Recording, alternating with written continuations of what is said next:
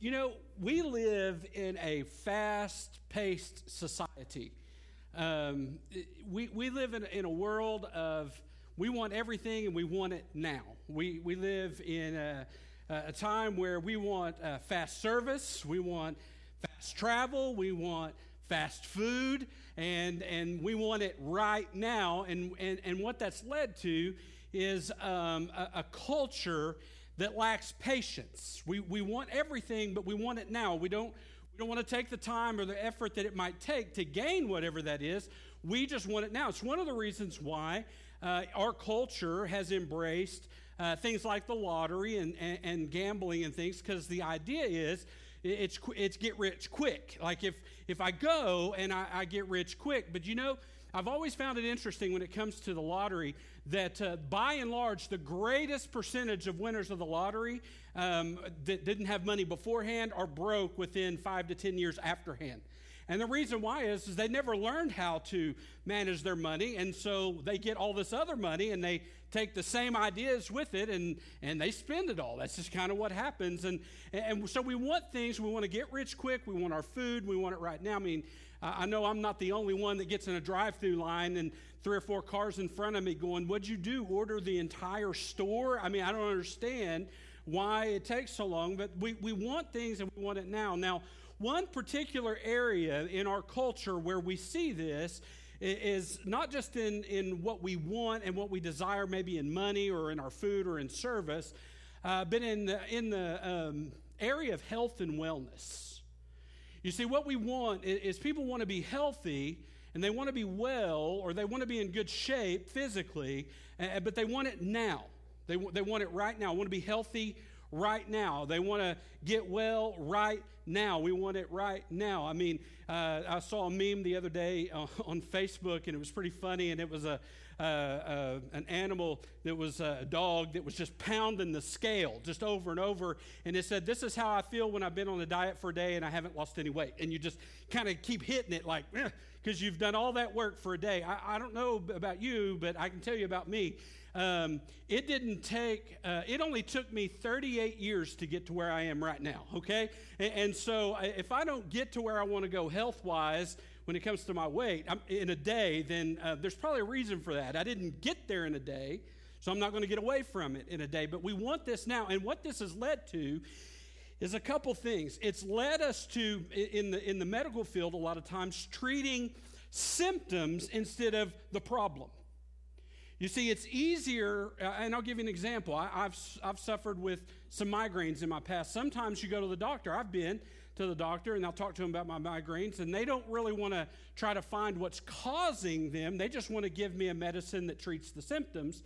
And I'm like, I don't want to just treat the symptoms. I want to know what's causing them. I want to get to the root of the problem. And it's not just with migraines. It's in everything. A lot of times our Western medicine today is very much geared towards treating symptoms instead of looking at the actual problem. Not all the time, but a lot of the times. And not only is it that in the medical field, but our desire to want health and wellness right now in the immediate, where we are now, has led to a multi-billion-dollar supplement industry. And I mean multi-billion dollars of supplements. I mean, every few weeks, we see some new miracle pill, some new miracle diet, some miracle maybe drop, or some miracle drink that if you'll just drink it. Now, I'm speaking from experience, so if you've taken any of that, don't look like I'm judging you. I've tried my fair share of the miracle drinks, the miracle diets, the miracle pills, those miracle things that are supposed to, help me lose weight now. Like, you don't even have to change your diet, you don't have to exercise, just drink this or take that and you will lose weight. You don't have to do anything. But let me tell you what I've learned in that. The truth of the matter is, when it comes to your health and to wellness, it takes time, it takes patience, it takes discipline, it takes exercise, it takes effort, and it takes change.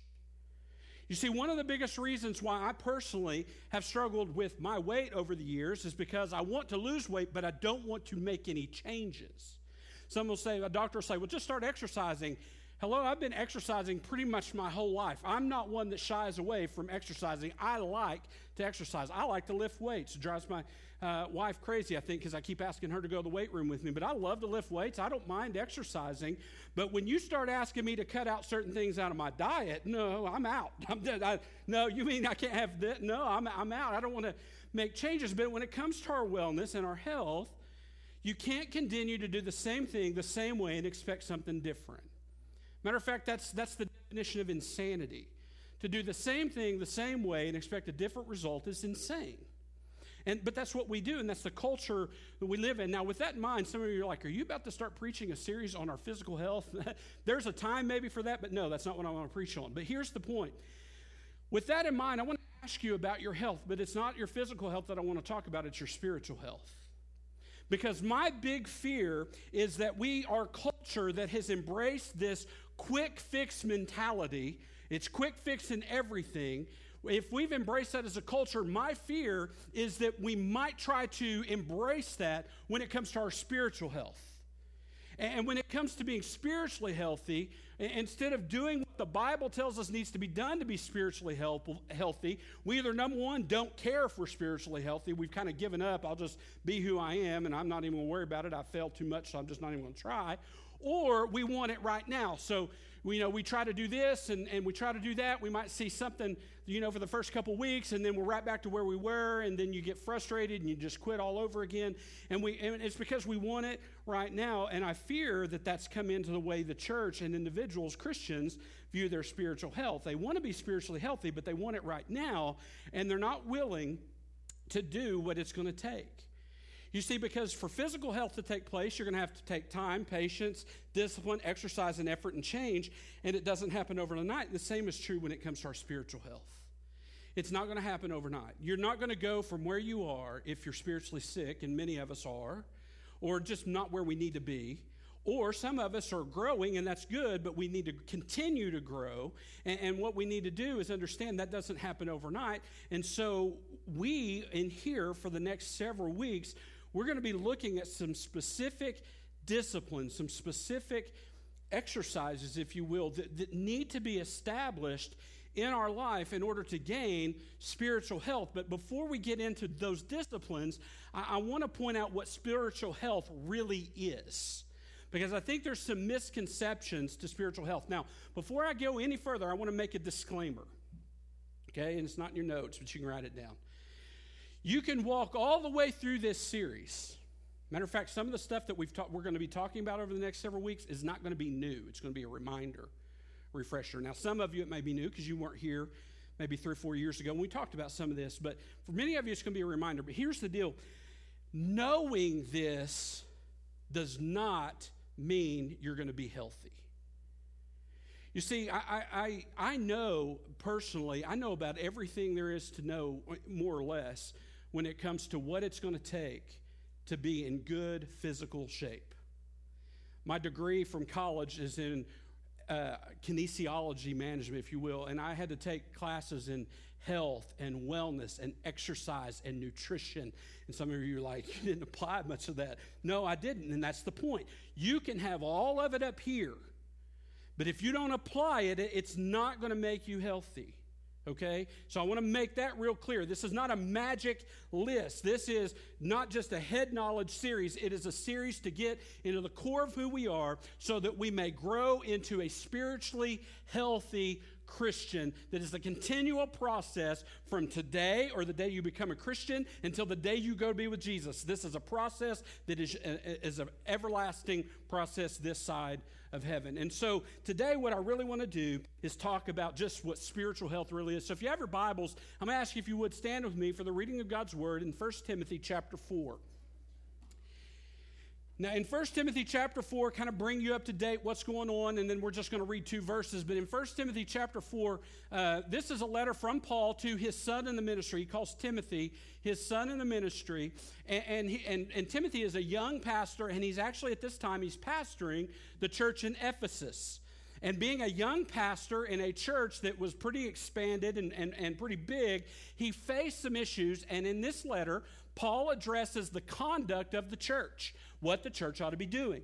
But he also talks about the conduct of the minister and what the minister needs to be doing. And then in chapter 4, he tells and reminds Timothy that in the end times, towards the latter days, there's going to be an apostasy. People are going to fall away from the truth.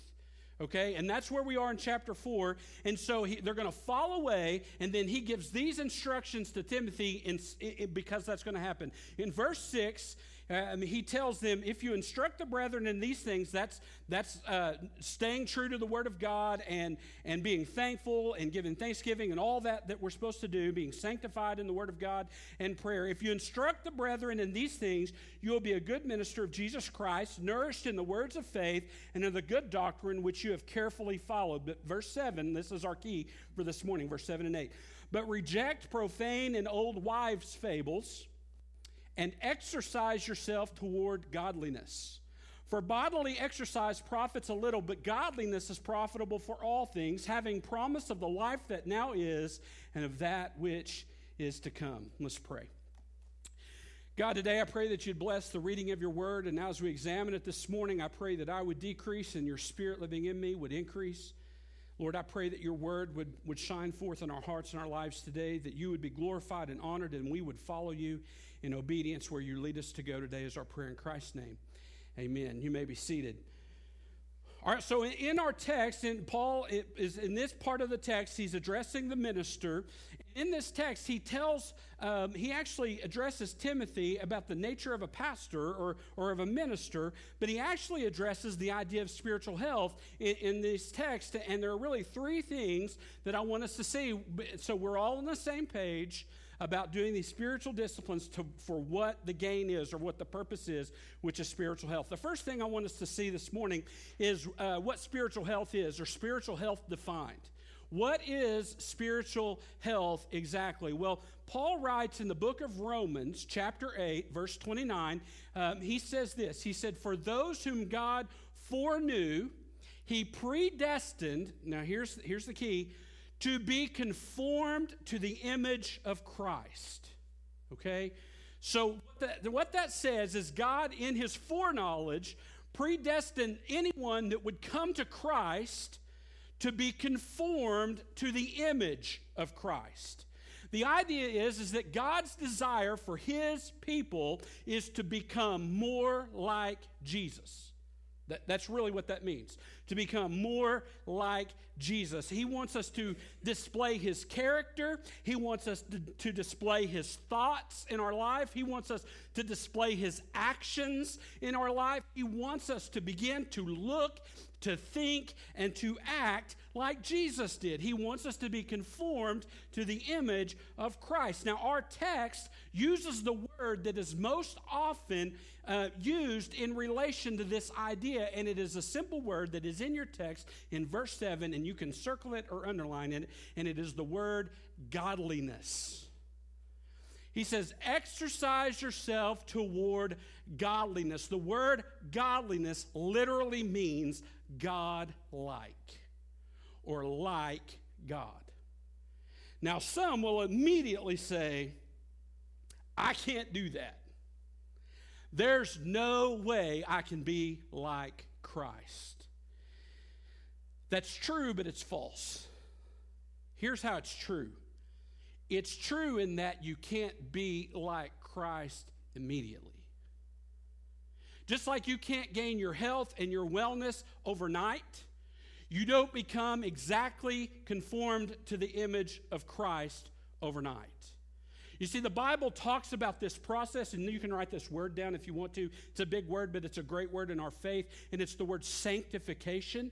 And the idea is that from the time you become a believer in Christ, your salvation is settled. From that time until the day you die, the desire is for us to be becoming more like God, to be more sanctified, to be set apart, to be more holy, to be more righteous, to be more godly. It's called sanctification, and that is not a one-time and done thing. That is an everyday, continual process. So no, there's no way that you and I can immediately flip a switch and be conformed to the image of Christ. Just like you can't just take a pill or drink a drink and immediately wake up the next day 100 pounds lighter. It doesn't work that way. And it doesn't work that way when it comes to spiritual health either. You see, the truth is we can become more like Jesus. Now, we're never going to be perfect, but we can become more like Christ day by day, moment by moment, hour by hour, month by month, year by year, decade by decade. Here's the thing.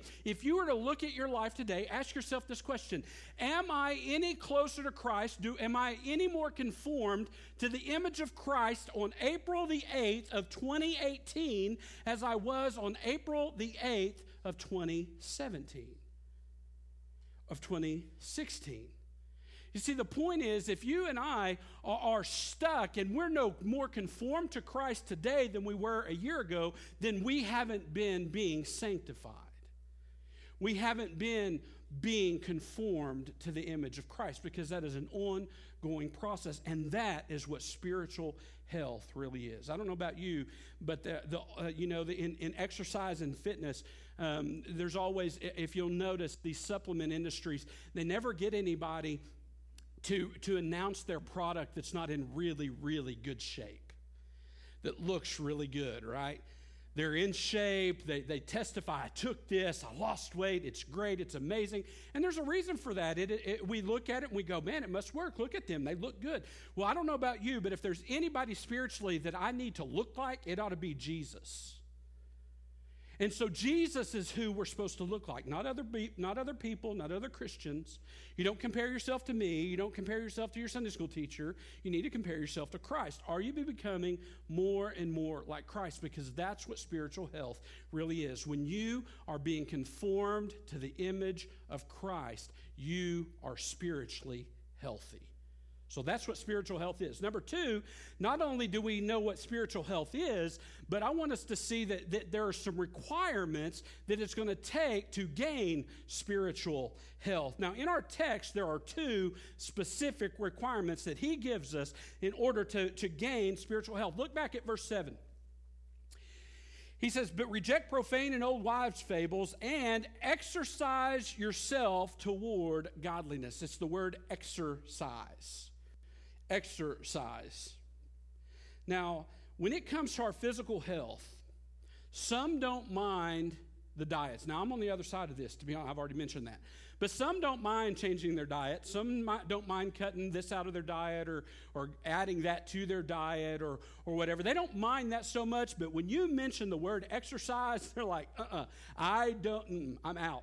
I've had people, now I don't mind, for example, I don't mind lifting weights, but if somebody says you need to get out and run, I'm going to tell them I've done enough running to last two lifetimes, and I don't want to run anymore. I've ran enough. I don't want to do that anymore. But the fact of the matter is, all true studies of health and wellness will tell you, true studies, real studies will tell you that diet alone is not enough. And exercise alone is not enough. You need both. And so if you want to change things in your life and you want to gain health and wellness, you not only need to change your diet, but there's a word that needs to be done in your life. It's called exercise. Now, here's the point. This is true spiritually as well. You see, you and I, there needs to be some spiritual exercises in our lives if we're going to be conformed to the image of Christ. Now, this speaks of effort. The word exercise brings around the thought of, work, effort.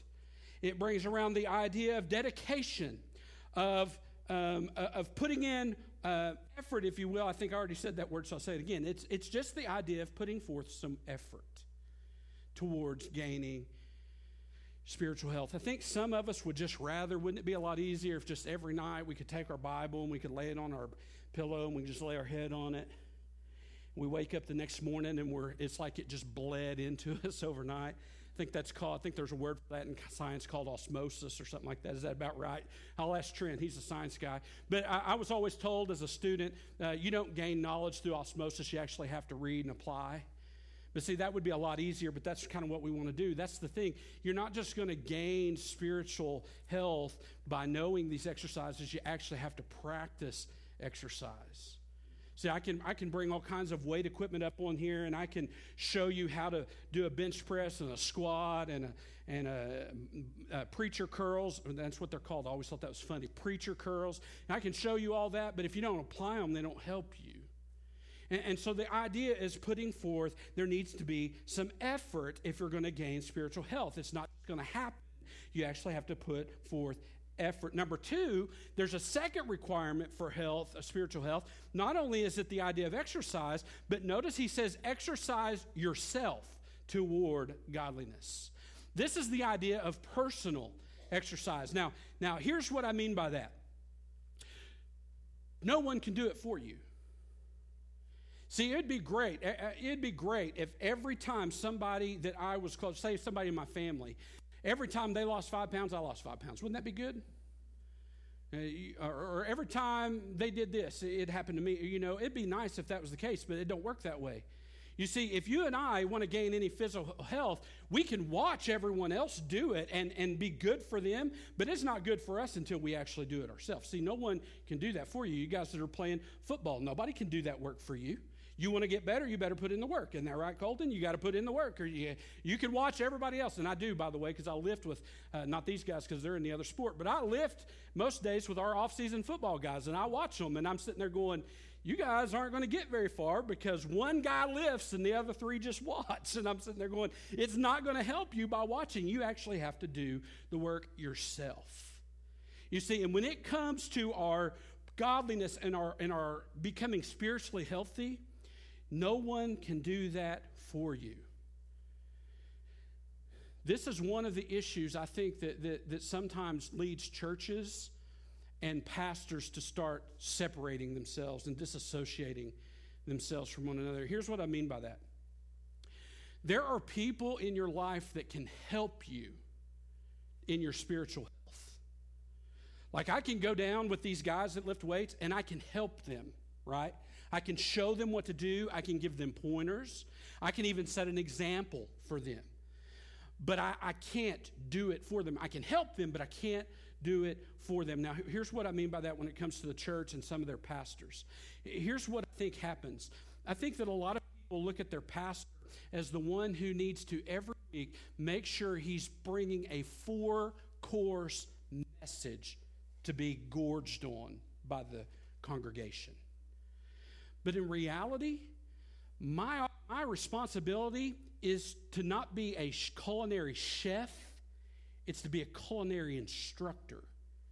So that when you leave, you can make your own 4-course message out of the Word of God that you can gorge on every single day.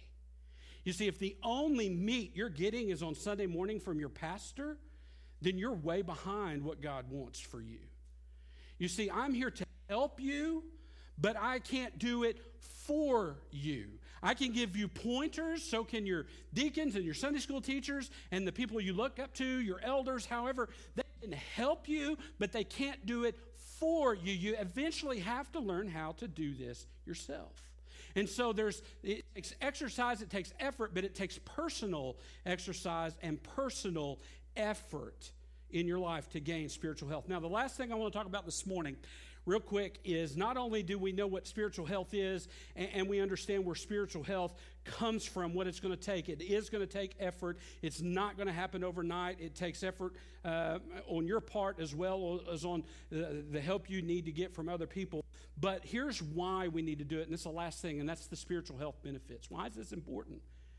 Like, why is spiritual health, a.k.a. godliness, becoming more like Christ or becoming like God or conformed to the image of Christ, why is that important? Why is it important enough that I feel like God's leading me to spend the next several weeks, for sure, no telling how long, on spiritual health and the spiritual disciplines that it takes to gain it? Why? Look at verse 8 and I'll tell you. For bodily exercise profits a little. I love that scripture, by the way. It encourages me that there is good that can come from bodily exercise. Like it's good for you. And he even says it profits a little. But look at what he said, continues to say, for bodily exercise profits a little, but godliness is profitable for all things, having promise of the life that now is and that of the life that is to come. You see, godliness is profitable to us. And that text tells us two ways specifically it's profitable. Number one, it's profitable to us right now.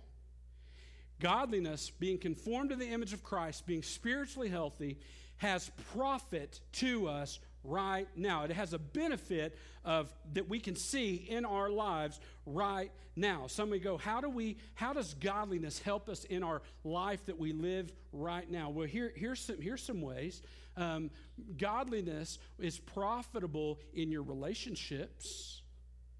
Becoming more like Christ is profitable in your relationship if you're married, between you and your spouse. Because godliness, true godliness, is being like Christ, and I don't believe there was anyone more committed to his people and his bride than Jesus was. I mean, the Bible tells us that Jesus loved his bride so much that he willingly laid down his life for his bride. So it's profitable in our relationships. It's profitable in our relationships with our children, with our co-workers.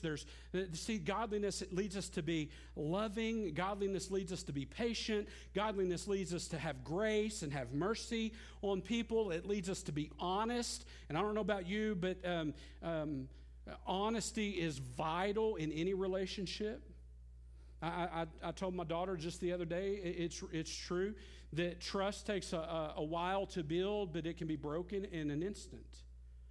And that trust is broken when someone's dishonest, when you lie or you do something along those things. But godliness leads us to honesty. It leads us to being faithful. It just leads us into all these characteristics. I mean, you can talk about them like the characteristics of the fruit of the Spirit: love, joy, peace, patience, kindness, goodness, faithfulness, gentleness, self-control. Those are great qualities that you and I don't get on our own. That's why they're called fruit of the Spirit. And the more conformed to the image of Christ you are, the more the Spirit will show up in your life. And that has profit in your relationships. It has profit in your work. It teaches you to work hard, to have good character, to be dependable, to be honest in your business efforts. It even profits you in your outlook on life. We have people today that are so broken down and so beat down because of what's going on around them when they look at maybe the government, or they look at all the quarreling or the division or all of this that's going on, and they're like, I don't know what, and it leads them to be depressed and feel like there's no hope. But godliness is full of hope. And so there is an immense amount of profitability to being spiritually healthy in the here and now. It gives you a Christian, Christ-like outlook on life, which is needed in our day and age. But not only does it tell us that it's profitable now, the other reason why we need to look at this idea of spiritually healthy being godliness is because it profits in the life to come. You see, the godliness that we exhibit in this life is directly related to our time and our rewards in heaven. Matter of fact, I want to read you a couple verses of Scripture, and then we're going to be done this morning. You can turn in your Bibles to 1 Corinthians chapter 3, because I'm going to read that one in particular in a second, but I want to quote one to you from Matthew chapter 25. Listen to what Jesus said in Matthew 25. He's talking to his disciples, and he says that when God comes, he is going to separate the people. He's going to separate them, the sheep, which are his children, from the goats. And this is what he says in Matthew 25. He will put the sheep on his right hand and the goats on his left. Then the king will say to those on the right, come inherit the kingdom that's prepared for you. For, and he gives the reason, for I was hungry and you fed me. I was thirsty and you gave me drink. I was naked and you clothed me. I was sick and you took care of me. I was in prison and you visited me.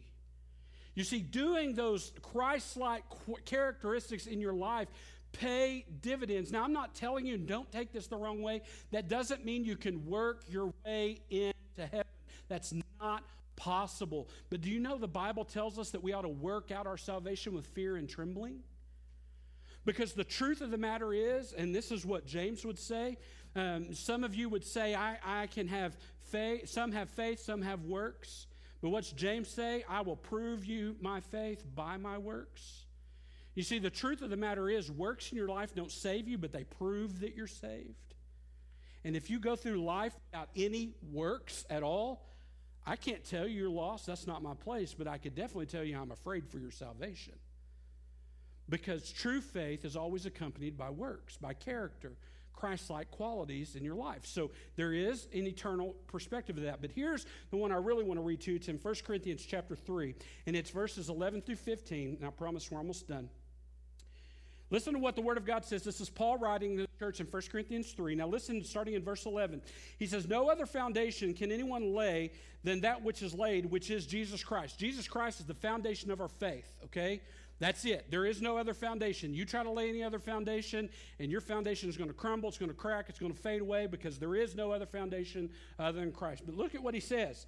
Now, if anyone builds on this foundation, listen what he says, with gold, silver, precious stones, wood, hay, and straw, each one's work will become clear, for the day, this is the day of the Lord, the day of the Lord will declare it, because it will be revealed by fire, and the fire will test each one's work of what sort it is. Listen, if anyone's work which he has built on the foundation, this is the things you do on your foundation. Jesus is your foundation, and then your works are built up on it. If anyone's work which he has built on it endures, he will receive a reward. Now listen to the rest of that. But if anyone's work is burned, he will suffer loss. He himself will be saved, yet as through fire. See, this is a text that is revealing to us the way our eternal rewards work. You see, once we come to Christ, once we become a child of God, based off the foundation of faith in our life, faith only, not in what you can do, not in your church attendance, not in your baptism, not in any of those things. Faith in Christ, He's the foundation. And then on top of Jesus is all of the works that you and I will ever do. And Paul says those works are either built with gold, precious stones, and that kind of stuff, which are good works, right? We would admit that stuff's good. Or wood, hay, and stubble. And then the fire, the refining fire of Christ, will reveal it at the day of the Lord, at the judgment. Here's what's going to happen. All of our works, all of them, are going to go through the refiner's fire. This is the picture he's given here. It's going to go through the refiner's fire. If you built on gold, with gold, precious stones, and those kind of things, it'll be purified. Because even our good works, right, are like filthy deeds. They're still good, but they're not pure, because we're not pure.